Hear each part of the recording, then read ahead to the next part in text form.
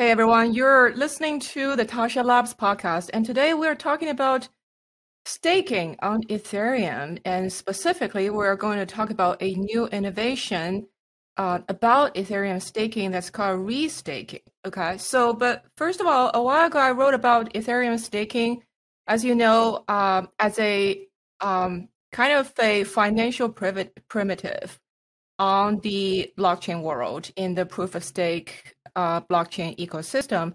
And as you know, Ethereum moved to proof of stake fully last year. And in the proof of stake model, validators lock up a chunk of their capital to earn a right to validate transactions. And if they cheat, that capital will be taken away, right? So that's the model. And they obviously earn rewards for validating transactions. So even though that system is not designed as sort of a business model or financial product, de facto, I think, if you consider the blockchain, public blockchain as a kind of a digital economy, that kind of proof of stake model essentially provides a financial primitive, just like, the closest analogy I would give is like US Treasury bonds or, any country's treasury securities. And that kind of primitive is the like proof of stake staking reward is serving in the blockchain world. So that's my view about how I approach and think about the staking model. But today I invited the founder of EigenLayer to talk about their new product and their new innovation, basically opening up the design space around the Ethereum staking. I think there are a lot of economic issues around this that's really fascinating. So I'm really looking forward to this. But anyway, Sreeram, how are you doing today? Excellent. Thank you so much, Tasha, for bringing me on. I've been looking forward to it. Thank you for the opportunity. Yeah, sure. So just to get us started, why don't you tell us a little bit about EigenLayer and what kind of problem that you guys are solving? Yeah. Since this is a more economics-focused podcast, I'm going to start with an economic lens. If you look at all of blockchains, any decentralized application that is built on blockchain, you could separate, you can ask what is the essential ingredient of a decentralized application. And the essential ingredient is decentralized trust. So everything that is like, we call as part of the crypto blockchain space is essentially underpinned by decentralized trust. And, from an economic viewpoint, a good that is so fundamental needs to have its own markets. We need to have marketplaces for buying and selling decentralized trust, for pricing and, understanding the dimensions of decentralized trust and commoditizing it. So EigenLayer is the first marketplace for decentralized trust. You can just buy and sell raw decentralized trust. That's it. It's a two-sided marketplace. There are people producing this good called decentralized trust. There are people consuming it, and we just help make that market. Okay, when you say decentralized trust, I mean, it's a kind of an abstract thing, right? You cannot touch it, you cannot eat it. So what exactly are you selling and buying? That's a great question. So what is decentralized trust? And let's try to get to the heart of this question. And I'm going to use Ethereum as my driving example here. Like, Bitcoin first started with this idea of like, hey, I'm creating this, blockchain on which you can transact Bitcoins. Bitcoins are created, Bitcoins are transacted. That's the two primitives that you can do on top of this, like blockchain. And to enable this, there is a way that I'm creating permissionless blockchain, but underwriting that permissionless blockchain is this proof of work. So that is the Bitcoin model. And if you ask the question of, hey, I want to create a new application, let's say, instead of Bitcoin, I want to create a, domain name system, some kind of internet registry, whatever other thing that you want to create, pre-Ethereum, what you would have to do is you would have to go and spin up your own decentralized either proof of work or some other like network on your own, right? Every new idea, every new innovation, its own decentralized trust, which is in this case coming from proof of work, right? So you could say specifically every new network needs its own proof of work. Okay, this fragments security into small islands, one for each new application, and every island has to build its own decentralized trust. So this was the pre-Ethereum state. And what Ethereum did is build the first marketplace for decentralized trust. That's my way of phrasing it. But this marketplace for decentralized trust is somewhat limited in scope. So what did they do? The Ethereum basically said, any application can now come and reside on top of this common blockchain. You just have to write the program in the Ethereum virtual machine, some common framework. And then you can come and write this program and throw it on top of this common framework. And you're basically, so what is the economy between the decentralized application and the Ethereum blockchain is the application is consuming trust and paying a fee. Right? That's the transaction fee. Otherwise, you could just take your application and run it on your server. You don't need to pay this. You don't need to have your users pay this fee to this, platform. The reason they're paying this fee to this platform, they're consuming decentralized trust. Okay, so Ethereum created the first marketplace for decentralized trust. They said, hey, I'm creating this common framework. There is this proof of work network at that time. I'm going to make a general purpose programming environment. And anybody can come and build an application as long as it specifies to my programming environment, the Ethereum virtual machine. They can come and deploy it here. And if they deploy it here, then they just have to pay a fee every time they're kind of consuming a unit of decentralized trust. So in this case, you can think of decentralized trust as this common proof of work, common trust emerging from proof of work. People are spending energy and creating this ordering of blocks, and inside these blocks are going transactions, which can then be from any of these applications. So Ethereum, the first marketplace for decentralized trust, but the marketplace is somewhat flexible, not fully flexible. So the idea is that nowadays people talk a lot about the economics of block space, right? And when I hear the economics of block space, basically they're talking about the economics of decentralized trust. So what happened is you take this decentralized trust and then create bundles of decentralized trust called blocks, right? Here I am selling, the right, because when the Ethereum nodes are making or approving a block, they're basically validating all these transactions into are they correct? If you execute these transactions, what happens next? And essentially, you just take this abstract concept of decentralized trust, have a practical instantiation of it, which is in proof of work, and then have a particular specification of it, which is you have to write transactions in a certain format, and then Ethereum becomes a marketplace for decentralized trust. When we talk about economics of block space, we're really talking about a marketplace for decentralized trust. It's just not that flexible. It is particular in its manifestation. It's particular in the programming environment. It is particular in the type of decentralized trust that is being consumed, which is coming from proof of work in the pre-merge Ethereum.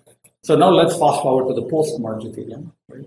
In the post-merge Ethereum migrated from proof of work to proof of stake, just switching the underlying guts for how trust is created.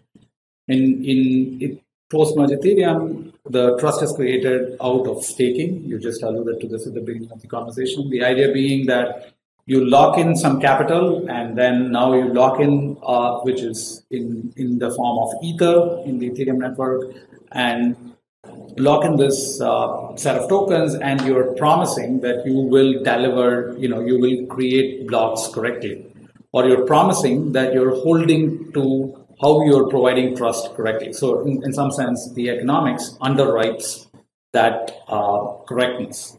And so one very important economic transition that happened with proof of stake is where people talk about externalities and energy and all these things, and not doing a lot of emissions in both carbon emissions and token emissions, right? So these are things people talk about. But there is another very, very important thing that happened with proof of stake, which is the first time in which we can have both positive and negative incentives inside the blockchain. When you stake and people commit a certain amount of stake and they behave badly, their stake can be taken away because there's an actuation mechanism. There is a mechanism to take away somebody's stake because it's inside and inherent in a blockchain. There's no actuation mechanism to go and burn somebody's mining equipment, which is, in the proof of work era. So to run a digital economy, which you talk about a lot in this podcast, or a digital nation state or anything like that, you need internal positive and negative incentives. And basically, Ethereum kind of pioneered this idea of things like slashing, the idea that if you behave badly inside the protocol, your tokens can be taken away. So that's you can think of the Ethereum decentralized trust. You asked me, it's like a vague, in the air concept. How do you bring it down to earth and manifest it? There are two dimensions of decentralized trust coming in the Ethereum proof of stake world. One is what I would call economic trust. Economic trust is how much of stake has been locked up, and when we're making a statement, a commitment, a block validation, how much of stake is backing, which means if that statement was wrong, how much of stake is liable to be slashed or burnt. That gives you a certain amount of economic trust. The cool thing about economic trust is it's not reliant on, I'm separating economic trust and decentralization, and economic trust can stand on itself without having to be decentralized.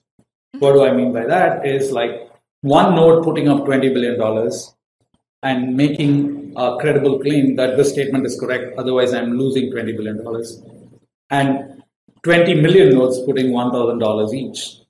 It's kind of the same thing as far as economic trust is concerned. You right. Basically have the ability to slash $20 billion, whether it comes from 20 million people or it comes from one person. 20 billion is 20 billion. So that's economic trust. And the cool thing is economic trust is useful in the dimensions where you can have provable, attributable violations. In software, I can verify that Tasha made 2 signatures. She put up $20 billion. Now, she's made double signature, on the one side, block number 30 is X. On the other side, there's a statement that block number 30 is Y, and that's just incompatible. Should not be making that statement. Now your $20 billion can be taken away. So that's the core of economic trust. And economic trust is actuated only when there is a slashing ability, the ability to take away this money. Okay. There is another dimension of trust in Ethereum proof of stake, which accrues out of decentralization, not out of economic trust. And why do we need this? Now that you have economic trust, why do we need this random object called decentralization? And the reason we need decentralization is there are aspects of the protocol which are simply not slashable. To give you an example, what if the group, if one person, Tasha, has put on $20 billion, and if she makes incorrect statements, that is provable in the protocol, because you should never be able to make a statement that somebody sent money when they didn't send the money, because you have that cryptographic signature. It's attributable. But what if Tasha doesn't include some people's transactions, right? She's put on 20 billion. She's the only person running the network. She doesn't include anybody's transactions who hasn't given her a bribe.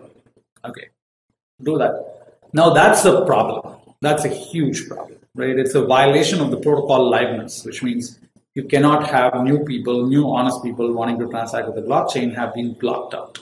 And there's no redressal if you had just economic trust, because there's no way for all of us to know that, Tasha is not including the transactions, or Tasha got the transactions or didn't get the transactions, because there is no objective way to know what transactions were floating around in the network. So one way of thinking about it is the transaction mempool is kind of like a river flowing. And what's happening is the block producers are taking a snapshot and freezing it in time and saying that's the block, right? The river of transactions flowing through the mempool, and then just freeze it and take a snapshot and then upload it and call it a block, right? Now, whether you're doing it correctly or not is not attributable, because, somebody has to be sitting by the river side to know what the river was at that time. And that's just not a simple, easy thing to attribute back. Okay, so there are extreme mechanisms in the Ethereum protocol. Ethereum is one of those absolutely insanely well-designed proof of stake protocols where there are mechanisms. For example, the community can come together and slash Tasha, because she's not including anybody's transactions. When it's very egregious, when we can get societal agreement, there is a way. There is a way in the Ethereum protocol to do it actually without doing a hard fork. It's called user-activated soft fork. It's a very, very cool method that Ethereum pioneered for just because in proof-of-stake networks, there's this concept of finality and so on. It's very difficult to do this, but Ethereum has a way of doing it. But the end of the day, the point is to slash somebody for misbehavior, which is not provable and algorithmic, requires like the entire Ethereum community to agree and so on, and it's just highly contentious and should not be used. So I talked about one dimension of the decentralized trust, economics, and that's simply insufficient to manufacture enough trust to have a working, functioning blockchain system, permissionless blockchain system. You need another dimension of trust called decentralization. Decentralization is the idea that not one person has the $20 billion, like many people are putting in and running nodes. And why this is important is even if Tasha excludes the transaction, Sreeram can include a transaction in the next block, or somebody else can include a transaction in the next block, because everybody is rotating and there are many independent actors in the node. And the assumption is a majority of the actors will not collude. So when we are talking about decentralization, we are basically inducing a level of collusion resistance by having many independent actors have independent incentives to actually try to include those transactions because they're earning this small incremental additional fee. So okay, so all right, all that. Thanks for explaining. But let's just set that part aside. Now Ethereum, let's just assume it's got that decentralized trust settled, resolved, pat down, all good. What's the problem? The problem is now you can only use decentralized trust. This is like taking crude oil and then manufacturing a particular derivative, and then you can only sell that. That's what Ethereum is selling today, is basically taking this crude oil of decentralized trust and then refining it further and further and saying, I'm selling basically EVM blocks. That's what I'm selling. And what EigenLayer does is to give you hooks into the decentralized trust natively. So what you can do is you can come and say, hey, I don't like this Ethereum consensus protocol because whatever you write into the EVM, it's going through this particular coordination and consensus protocol. And it may have its own scalability limits. It may have its own set of features and deficits. And when you want to create a new consensus protocol, a new way for nodes to coordinate, you cannot do it inside the EVM. Ethereum does not have a hook for you to sell decentralized trust at that level, at the raw level, at the distributed system level, at the level at which you can go and say, I can reprogram every node, what they're doing, how they coordinate, how they arrive at consensus.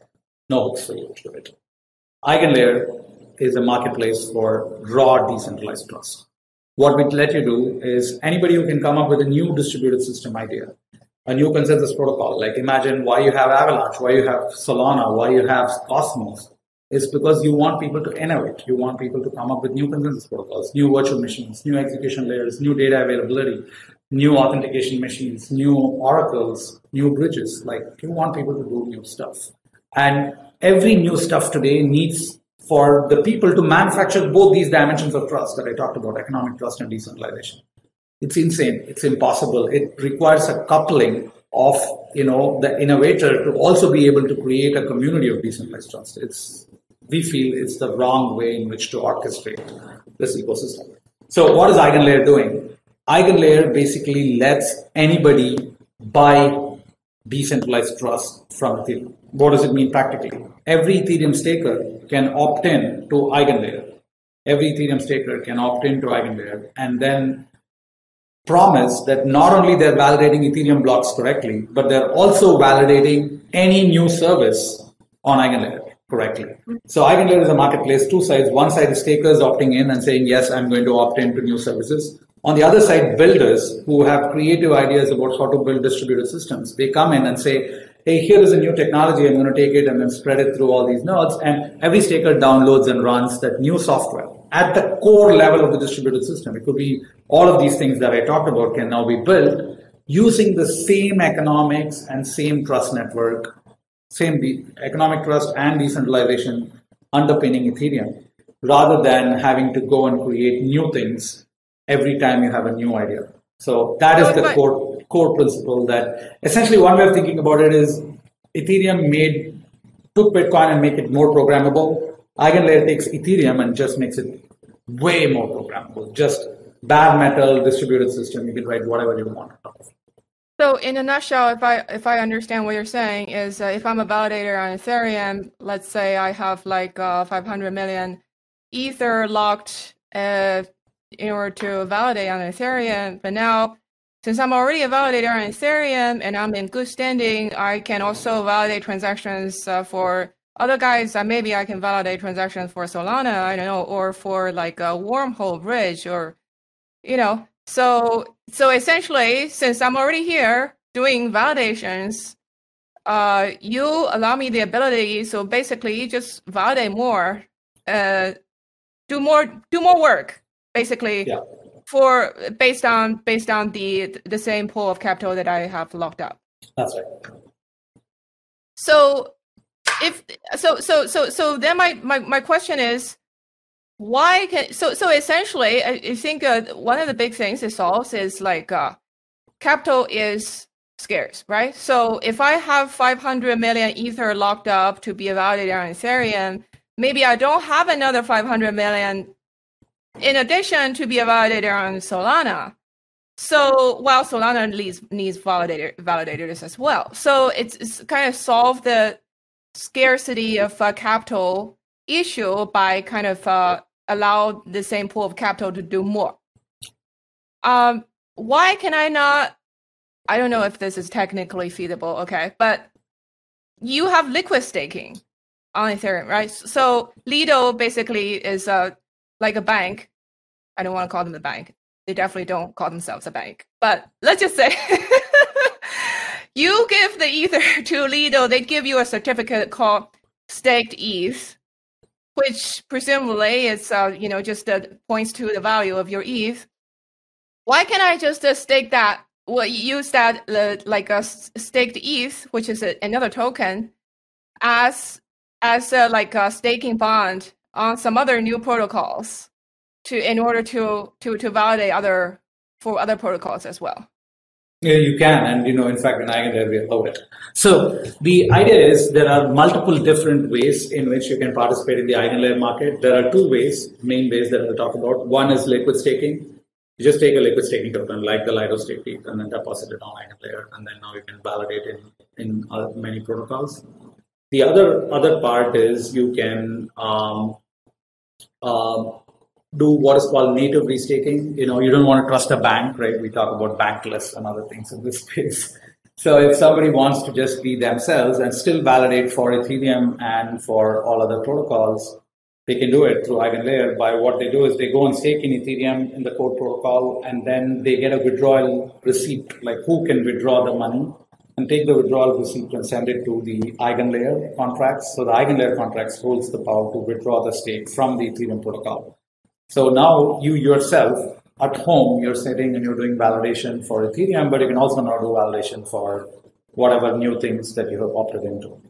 The difference between even if we just take the liquid staking part, the difference between EigenLayer and like each new protocol saying that just drop, deposit state ETH here, is that EigenLayer is a source of pooled security, right? Once you have enough people on EigenLayer, they can restake on any number of protocols. So that's like having a common pool of security that participates in many, many things, as opposed to each protocol now has to compete for the staked ETH, right? Like there are 30 protocols, there's Solana, there's Cosmos, there's like Wormhole and all, and they have to fight, and like the total amount staked on each of them would be 130th at best. So instead, on EigenLayer, the same pool of capital validates all of these different things, depending on who opts in, who has the infrastructure. At the extreme case, all the stakers opt in and validate all these services. Okay. So in that case, if I'm a validator on Ethereum and I opt into all of your other players in the marketplace, so I validate for all of them, what's the return like to me? What's the like format of the return? Yeah. So, each of these protocols may have their own ways of payment. Let's take the simplest case. Like somebody's building a storage protocol on top of EigenLayer, and says, okay, whenever you store 1 GB of data, you get 1 ETH. Right? So there's whenever somebody is writing a new service, there are three things they specify. They specify registration condition, who can participate, right? You need 32 ETH, or you need 3,000 ETH, or you need 3 ETH to participate. So that's registration conditions. Second one is payment conditions, like per unit of service, what am I paying? Per GB of storage, I'm paying 1 ETH. The service is paying. So somebody is consuming the storage service, right? The people who are consuming the storage service will need to pay a fee, and that fee gets divided among the stakers, right? So that's the model. And the third thing they need to specify is what is the negative incentives, right? Like you claim to store something and actually you don't store it. Then there will be like a on-chain Ethereum contract that will ask, hey, produce the data that you stored, randomly sample them or something. And if they don't produce the data, then they lose it. Then they lose the money. So these are the three things: registration, positive incentives, negative incentives are all specified on Ethereum smart contracts. So whether they get satisfied is determined by Ethereum, not by some human beings. So you're saying, like, take the storage example. So if I'm doing if I'm doing work for that storage protocol as well, am I getting the return back in the token of that storage protocol or in Ether? It could be either. I mean, the simplest thing is you'd get it in Ether, but I'm sure people will experiment paying in other tokens. So we allow for, you can pay in any token that the validators opt into. So EigenLayer is an opt-in market, right? Like the terms of the trade are specified by the services, and whichever stakers want to opt in, they can opt in. So that's what happens. Like you come and say, hey, I'm paying in Tasha tokens. And then the stakers say, I don't like it, they can opt out of a particular service. EigenLayer is not like a union that everybody has to participate in everything. EigenLayer is a free market. So anybody will look at it and say, okay, Tasha tokens, is it good or bad? Or is it Ether or Bitcoin? They'll opt in or not opt in. Yeah, but is there a limit in terms of how much I can opt in? Because if there's no limit, I can do, I will opt in everything, even if I think, okay, Tasha token is not really a thing, but, why not? Yeah, sure. To go ahead and opt in. There's the only thing you have to actually evaluate when you're opting in is what is the operational cost, that you're, just look at the microeconomics of this, right? So you have to do some work, right? It's a storage protocol. You opt in, you have to do the storage, right? If you do the storage, it costs you like more than 1 ETH to store 1 GB, and they're paying 1 ETH per gigabyte, then you should not opt in. Like it's not rational for you to opt in. So that's the operational cost. Then you're also taking some risk premium. The risk premium is that, you have to make sure to comply to the conditions of the slashing contract. Like they are basically saying that if you don't store, you will lose your deposit. Like you may lose your entire 32 ETH. And you have to look at it and understand what the contract says. And, when you're opting in, that's the terms of service is returned into the service contract. And you say, I opted into this service contract, and the service contract says it will randomly sample nodes and they have to produce the data. And if you don't produce the data, it'll slash X amount. Maybe that's 1 ETH, maybe that's 32 ETH. And you have to look at it and say, oh, is the risk worth it for my return? Number one, risk plus operational cost. Is it greater than the fee that you're receiving? That's how any transaction works, and that's exactly how you should do it. So if I understand correctly, that risk for me, presuming if I'm an honest player, so I don't make any deliberate mistakes, but it could be mechanical or... It could be smart contract risks or technical mistakes, your node got shut down. Of course, when we're designing the platform, we're trying to make sure that people, when they build and onboard new middlewares, we have some initial onboarding conditions and doing smart contract audits and things like that. But what if the smart contract has a bug, right? And so on. So you should just be careful when you're opting in.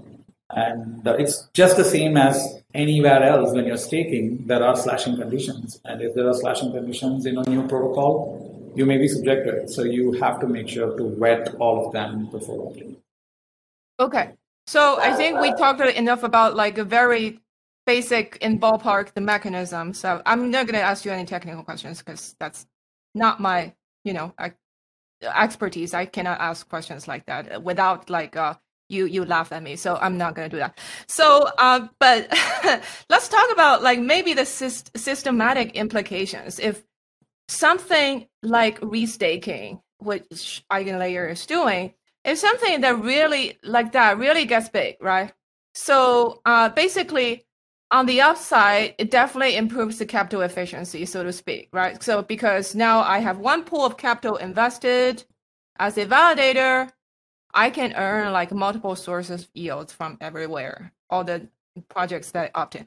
Some of the yields are higher risk than others, but more options. That's the bottom line. So potentially my yields are higher.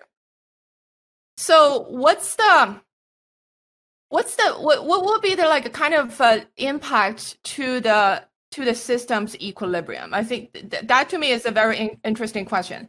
Yeah. So let's just start with well, I think this one is pretty obvious. What would be the impact to the amount of ETH staked? Yeah, so basically, like, if today you have 25 billion staked, and that's because some amount of ETH is being emitted for it, and and people don't stake more because whatever the APR keeps decreasing in the Ethereum, there's a reward curve, and like people have formed the equilibrium of the APR right there. And because EigenLayer can augment that yield instead of like whatever is being paid today, there's a kind of chunk paid on top. What will happen is that it'll stretch the total amount staked, right? So the total amount staked will basically will increase, and the equilibrium point will be where like the net APR, if let's say today's APR equilibrium is 4%, like the net APR including EigenLayer plus Ethereum is 4%. It'll just move staking all the way up to that. So that's what will happen. And because Ethereum has a decreasing curve, right, like as more gets staked, the reward gets decreased. So basically the gap is being filled in by the EigenLayer staking. Okay, so basically your point is it will increase the amount staked on Ethereum. All right, so let's break that down a little bit, okay? Because let's just say like today, EigenLayer starts operation. Like options for yields are more, yields are higher, so you attract more people like staking, more validators, putting capital into the ecosystem. But then you also have an inverse relationship. Like in terms of ETH, like a base yield, right? It's like more stakers, less yield, right? For everybody. So that's the inverse relationship. You have more stakers, that means like base yield on Ethereum base layer comes down. All right. So basically now the ecosystem has EigenLayer. Everybody the yield earned by everybody has two components. One is the Ethereum base layer yield.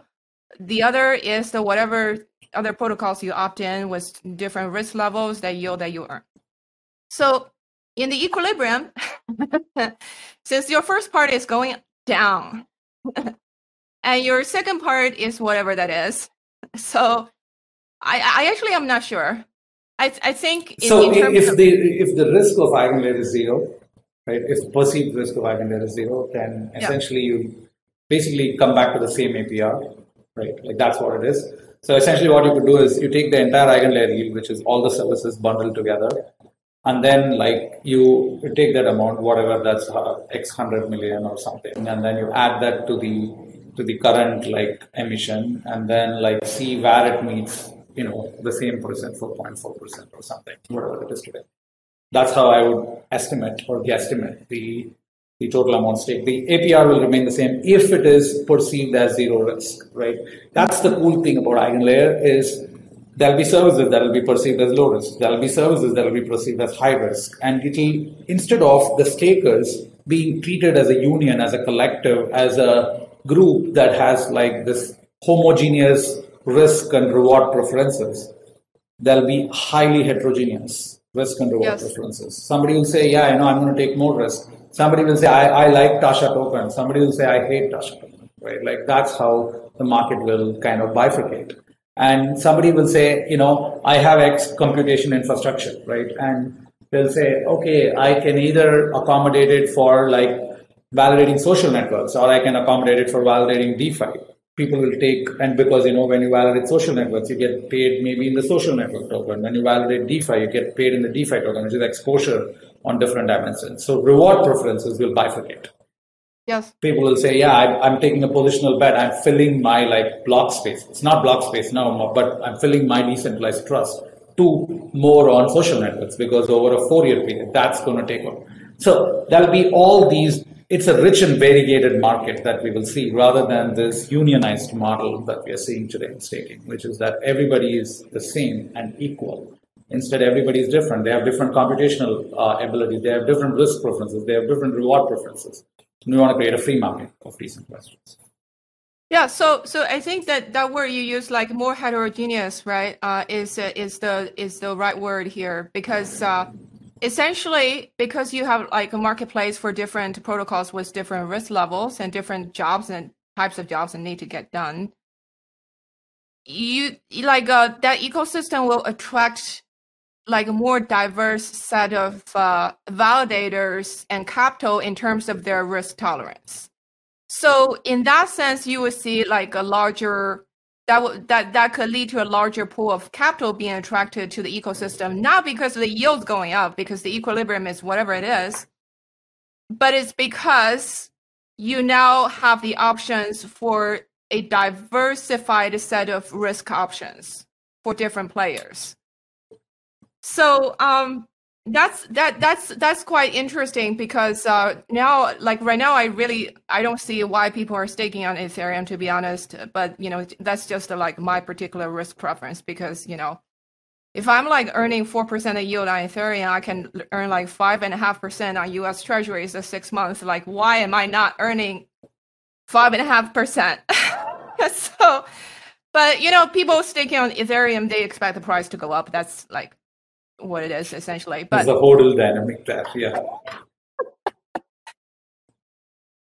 When you have that, when you give people the option, so to with staking, you also have the option to take more risks, then it starts to become more attractive to maybe other players than the ones who are currently staking. But anyway, so what do you think this would affect? Would that affect the volatility of the validator base in terms of the amount staked? Yes, I think there's like 2 levels of volatility. The total volatility of like what's the total number of stakers in the entire ecosystem, versus there is also volatility of how many people are restaked on a particular service.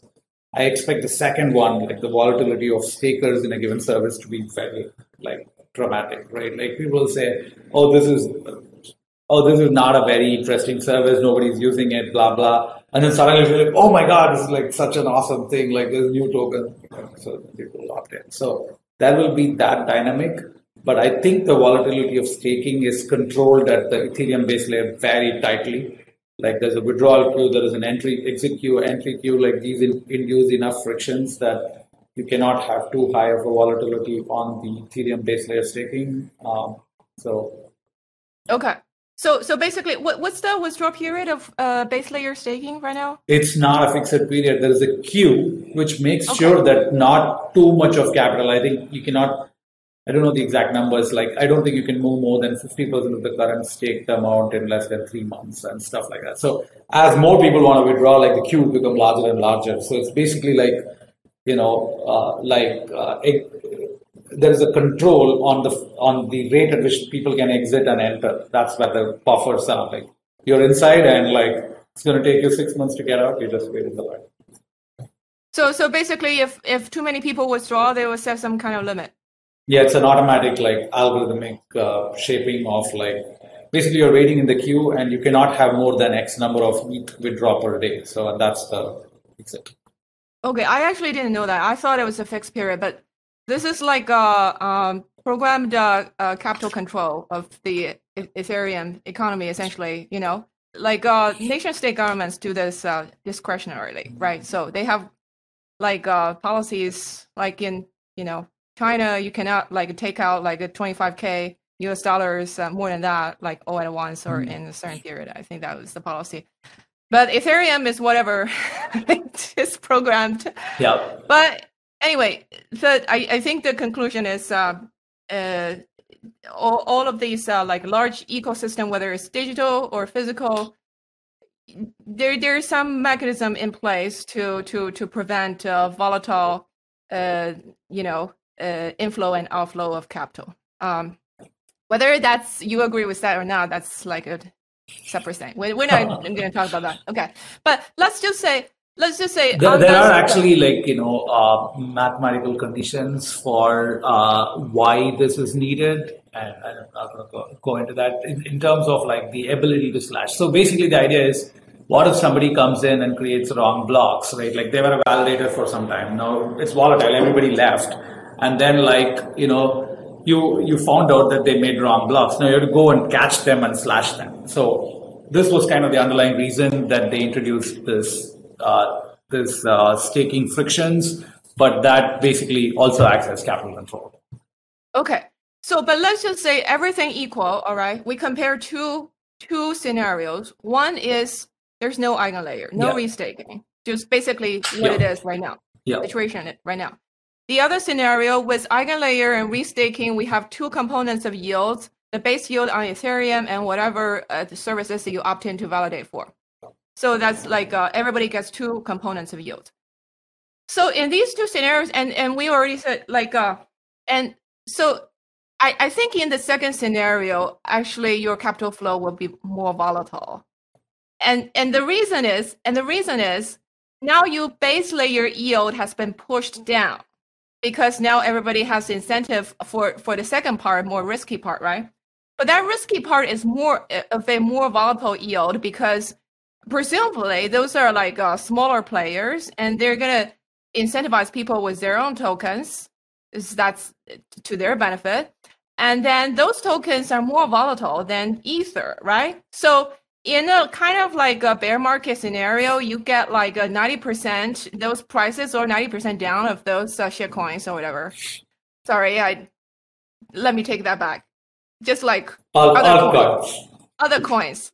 So, and then you suddenly your yields get dramatically dropped, right? This is already there in some sense in Ethereum in terms of MEV, right? Right now the APRs due to the core protocol are like 4.4, and then like APRs due to tips and MEV are like 2 to 3%. So already this is, and the tips and MEV obviously has the similar dynamic to what you're talking about. So there is some aspect of it already. Maybe it'll increase. Maybe instead of this like variable part being 2 to 3%, maybe it becomes 4 to 5%, and that'll have some effect. Absolutely. But this is not a non-existent part, right? Already fees is a part, and fees has become, unlike Bitcoin and other ecosystems, fees is a dominant portion of the Ethereum ecosystem. Right. Okay. And then what will be the impact? This part is what everybody listening will be interested, who's not an engineer, but instead an investor. What would be the impact on token price? What do you think? On what token price? On ETH or something else? On Ether. I think it's, if it is, so essentially like the total value of ETH is, one way of thinking about it is it's like the future like fees that could be earned by staking it. If you think of it as like a kind of a work token, like you have to stake it in order to earn all these yields. So it's possible that like because of the total future fee opportunity has gone up from just making Ethereum blocks to making blocks for any decentralized trust network that can be supported through this kind of a mechanism. One would assume that it's very bullish, but we're not financial investors, not giving financial advice. Yeah. So everybody, did you hear that? This is not financial advice, okay? So not financial advice. We don't know what's going to be the impact on Ether, but I think if let's go back to our first question. So we said like maybe potentially it will increase the staking rate, right? Yeah. Increase staking rate on Ether, on Ethereum. So more Ether will be staked in that scenario with restaking. So it could be, more stake, meaning less floating in available for transaction. Could be like one driver. I don't know. Yeah. So one question, Tasha, I don't know if you've thought about this, like time lock staking, where like, that's something that we're thinking about, where you say that, hey, what if, you commit to restaking, you have to stay, like impose frictions, like when you enter, you already commit that you have to stay at least like X amount of months.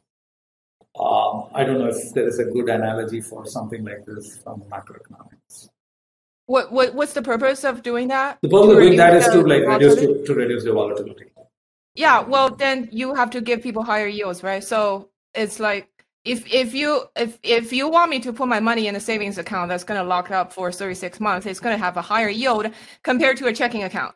So at the end of the day, it becomes an equilibrium of whoever goes where that fits their time and the risk preference. Exactly. So I think that's one thing that, to give, for example, services some assurances of that there may be ways where stakers can make additional commitments and say that I won't exit, contractually for some period, and then that basically guarantees for a certain service a certain amount of staking. But of course, like you're saying, they have to pay this the temporal risk premium to these guys.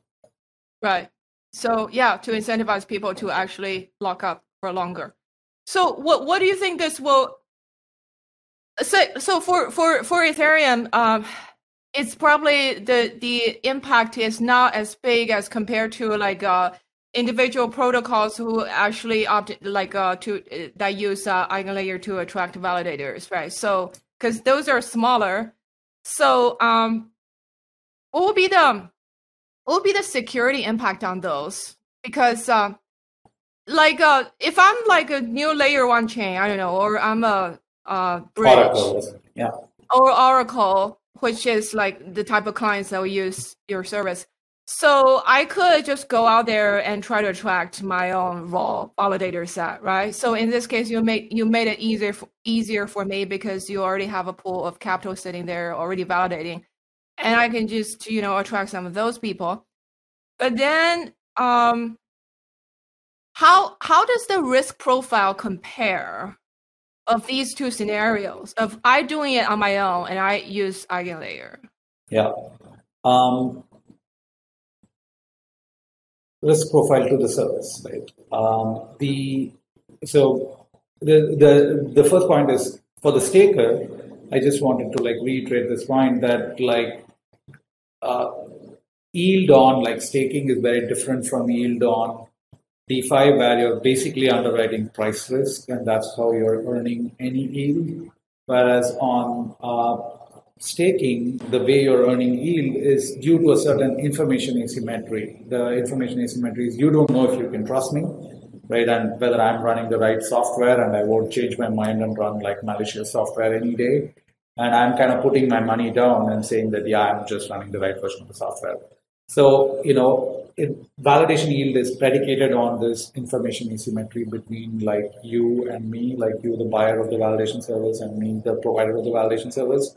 Therefore, when I'm opting into 10 or 20 or 1,000 validation services, as long as I know that I'm doing the right thing for all of those services, which is fully in my control, it's very different from getting my stake 10x leveraged or 100x leveraged on a pricing platform where if the price moves 10%, then I'm liquidated, right? That is a very different set of things. And people kind of put all of this and say, oh, it's all leverage. It's not. We are just making things more programmable, making it free for you to enter into credible commitments and contracts based on your money that you have put in. Okay, so that's on the staker side. But you're asking on the service side, if I'm building a module, which of these, how do I compare? So this is tricky to compare because EigenLayer in the primitive or the version 1 that I'm talking about is offering pooled security. Let's take the extreme version of EigenLayer where everybody opts into everything, right? Whoever is in EigenLayer is opting into everything. Let's take this version. It's not the case, like I said, it's a free market. People can opt into subsets, but let's take the most leveraged version, which is everybody's opting into everything. Now, it's of course going to be very easy for you to attract, $10 billion restaking, even if you are providing very small amount of yield because everybody's adding on to that yield and sustaining the $10 billion of capital. It's not you alone who's sustaining it. So you can get a much larger pooled security on EigenLayer, as opposed to if you went your own way and said that I'm giving rewards on my own and just put ETH or some other thing down just for my service, maybe you'll get $10 million of security because you're sharing it with 1,000 other people here, you're getting 10 billion of security there. So I think security has this non-linearity, which is, it's very, so now to attack your system, I have to you could say like, people are putting this 10 billion and they can attack all these systems together. And that's just much, much more difficult than attacking, than a $10 million pool attacking one protocol is very difficult from a $10 billion pool attacking 1,000 protocols. Just the scale of coordination, the scale of, after I do the attack, can I actually take away my money? Is there liquidity in exchanges? Are they going to figure out, is the real world going to lock me up? There are a lot of issues that basically make security harden in a pool security manner. In fact, I would contend that this is the reason why Ethereum took off. When Ethereum started, there was exactly the same concern. You could say, hey, why am I like sharing security? Every dApp is sharing security on a common pool. That's what's happening in Ethereum, right? Every dApp is sharing security on a common pool. And you could say, why not a new dApp, right? Why am I sharing security with a common pool? Why am I not going and buying my own security? That's already a question one should ask oneself. And, that's exactly the question many people asked, like when Ethereum started, is this a viable economy to say that pool security is better? But we think actually, and the Ethereum thesis shows clearly, the Ethereum, how it is played out shows clearly that people value pool security a lot. And pool security has this hardening, which is that at a certain scale, you're like, oh, this is enough security. Like Ethereum has 25 billion stake today and has 400 plus billion like economy on top of it, right? And it's because if you attack this, theoretically the $25 billion of stake could attack like the entire economy and take 400 billion away. But that's not how it works in practice, because if you attack that, like how are you going to get money out and move all these things out? Everybody knows you made an attack. It's just a very different set of conditions because of, the temporal ability to move money in and out. So security has this hardening. Pool security is better because of this hardening. And it's much better for 1,000 protocols each to pool and have a $10 billion of security than to have 1,000 protocols. Each of them have, $10 million of security. So that's really the dynamic that is at play in EigenLayer. But one thing that you're losing when you're coming to pooling is that when you have your own independent like security model, when you have your own $10 million security for your particular application, the benefit that you have is if that goes wrong, you can slash and use it for a purpose. For example, compensating victims or harmed parties inside your own like blockchain, inside your own application, inside your own Oracle. Nobody's doing this today. I think this is the right structure, that whenever there is a slashing, there should be an accompaniment way of redistributing the slashed amount to the harmed parties, because you found the thief, right? Like, and you get the money back from the thief, but you have to give it back to the guy like who lost the money. So, and that flow is not yet complete, and we are thinking through like various ways. One way is like buying insurance bonds against flashing on EigenLayer. Like, for example, you buy like insurance bonds. So there is $10 billion of common stake, and whichever service, let's say you're running a bridge service and you're very worried about like, how much individual security am I getting? You could say whenever there's a common slashing. So there are two problems that we kind of resolve together. One problem is when there's a common slashing event, where people misbehave across tens of protocols, how do we divide the slashed amount across these multiple protocols? And the way we do it is using, this is not in V1, but we'll do it in V2, which is through like an insurance bond that you have bought against slashing. So you as a service hold like a portion of the $10 million worth of a bond, which says that if slashing happens, which only happens if there is a provable malicious thing, then you would get that portion of the money as a bond. So you can have individual attributable security as well as pool security built together in a common framework. So that's the idea. I see. Well, can you tell us about EigenDA, because that's a kind of a product that uses your base layer, right? So that's right. Yeah. So we built this like broad-based like marketplace for decentralized trust, and like one of the things we have to do is to bootstrap this platform. We have to build services, and these are infrastructure services that take time to build. So we bootstrap our platform by building our own first service, a data availability protocol. And, if you look at the layer 2 modular ecosystem today, one of the things that's happening is like all of the computation is outsourced, and the only thing that the layer 2 rollups have to do is to publish the inputs to the computation, the transactions on the Ethereum blockchain. So the cost dynamic of that is that like every transaction needs to be kind of published on the Ethereum blockchain.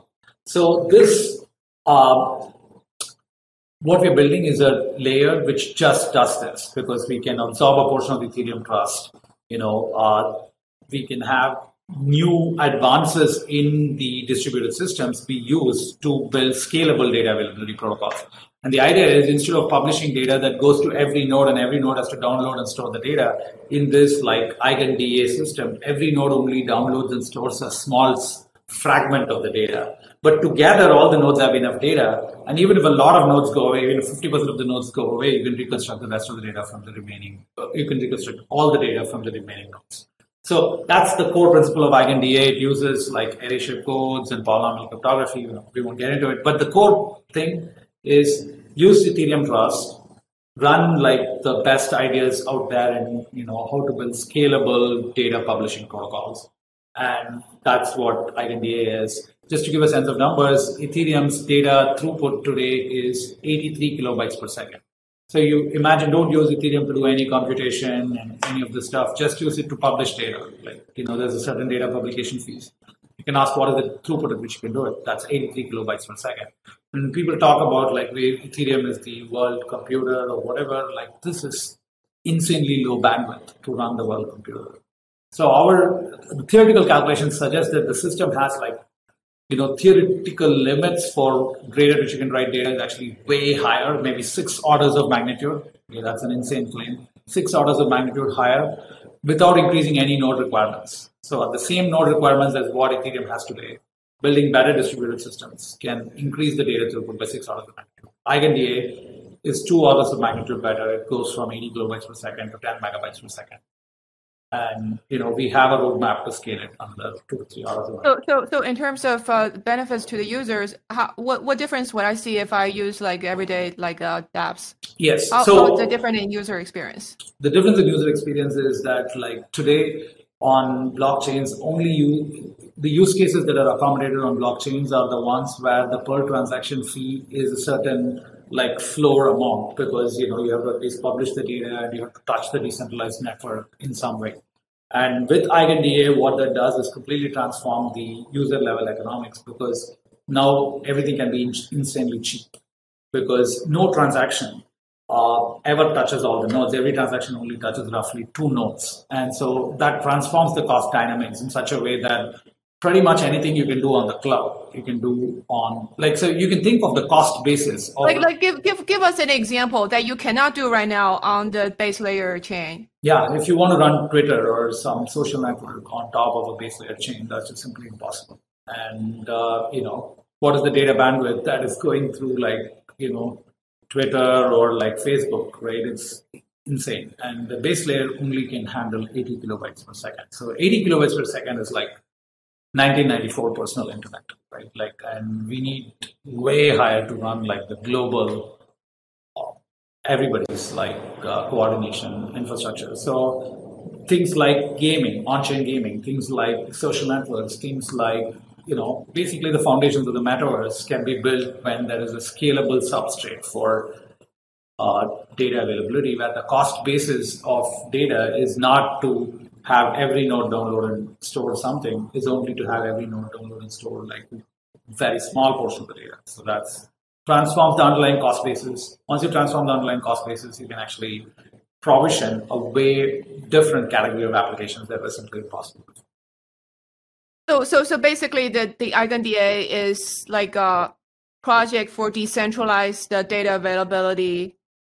It's so basically the validators of Ethereum, they're helping to run this. That's right. Helping to provide data on on EigenDA. That's right. So they are providing the confirmation that the data has been published and make it available for anybody who wants to download it for a certain period. And when we're thinking through the system, suddenly we are increasing the data bandwidth like massively. And when you try to think about how one should price it, right? And right now, pretty much all the blockchains price congestion, right? Like only if there is congestion, there is a non-trivial price being farmed. And this is because, EIP 1559, for example, as the congestion goes up, you just increase the price. If the congestion goes down, you decrease the price to find the price equilibrium relative to the capacity. Imagine a place where the capacity is going to be so high that there is, just theoretically assume it's infinity, right? So these kinds of congestion mechanisms are insufficient because you never find like any non-trivial price. Basically, you just price will go to zero when you have infinite bandwidth. That's just such a bad way to build systems, because as you scale them out, there should be an incentive for people to provision services. Like, it can't be zero price because there's no congestion. So really, there are actually three fundamental costs in running a blockchain. One is the capital cost of staking. By restaking, we are amortizing that heavily. Then there's the operational cost, which is, you have to download and store data across many nodes. So that'll be, and by making sure that every node doesn't download and store all the data, we are reducing the fundamental costs of operation. And then finally, there's congestion costs. By making the capacity very high, we are reducing the congestion costs. So that's the way that we're operating. But the price itself, instead of thinking about pricing it like all the other blockchains today, we are actually thinking about pricing it like cloud services. Right, so people talk a lot about block space being a valuable commodity. Nobody talks about cloud space being a valuable commodity or cloud space being restricted. The cloud space, the total amount of space on the cloud will stretch. If you want to store more data, they'll put more servers. They'll buy more. Intel will build more. TSMC will build more chips, and everybody will put it together for you. That's the same thing that we want to happen. Is that the amount of capacity should stretch based on the amount of demand.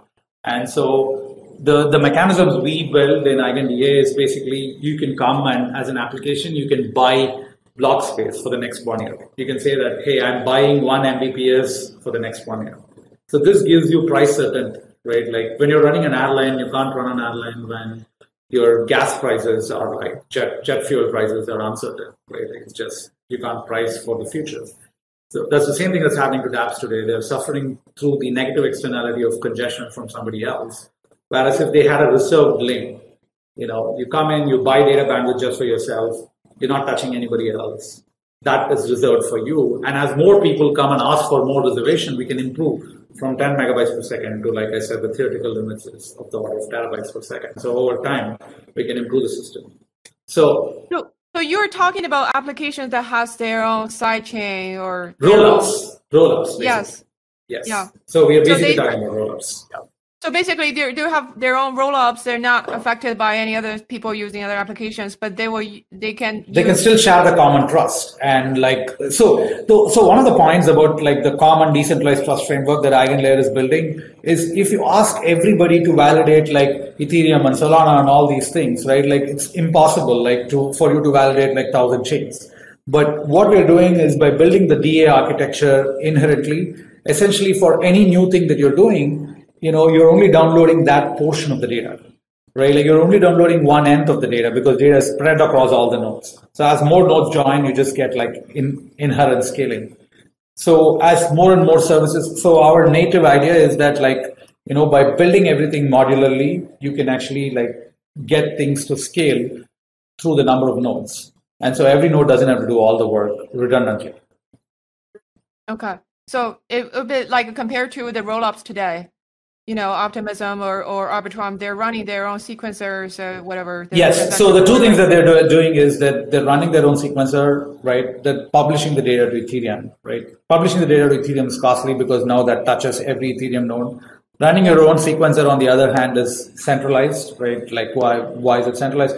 So instead, if there are services on EigenLayer, for example, a DA service, which basically provides similar decentralization to Ethereum, but reduces the cost massively, that's something that's valuable. On the other side, on sequencer, instead of having a centralized sequencer, if there is a decentralized ordering service that is running on top of EigenLayer that can be consumed by Optimism and Arbitrum and others, that could be quite valuable. So these are the types of services we are expecting to be built, and actively partnering with different teams to actually build. So in running a rollup, what's the most expensive part? Among the different costs that you just today running a rollup, the dominant cost is publishing data to Ethereum. That's the main thing. That's why we're building EigenLayer to solve that problem. Okay. All right. Got it. Okay. So how about what's the current status? Where are you guys are right now? Yeah, we are right now on internal testnet. We built EigenLayer and the first version of EigenDA, and we are having rollups test the system, because, like I said, for rollups, this is a big benefit. They're reducing the cost significantly. Over the next 6 months, we hope to be on the mainnet, between Q2 and Q3. Are you going to have a token? We don't know. Okay. As much don't know as you can expect. Yeah. It's just because you haven't. I'm sure you have given it a thought. It's not because you haven't thought about it, right? So it's not clear what's the right architecture to orchestrate this restaking mechanism. Whether it should be just a kind of a public good, whether it should be a marketplace that we run, and the nice thing is, we are relying on Ethereum to provide the decentralized trust. We don't have to be decentralized for that. So there are ways in which it can be structured as a company. There are ways in which we can be structured as a protocol and have decentralized governance. We're thinking through all the possibilities. Well, very cool. Well, thank you so much, Sreeram. This has been a fascinating discussion today. Thank you so much, Tasha. I really appreciate it.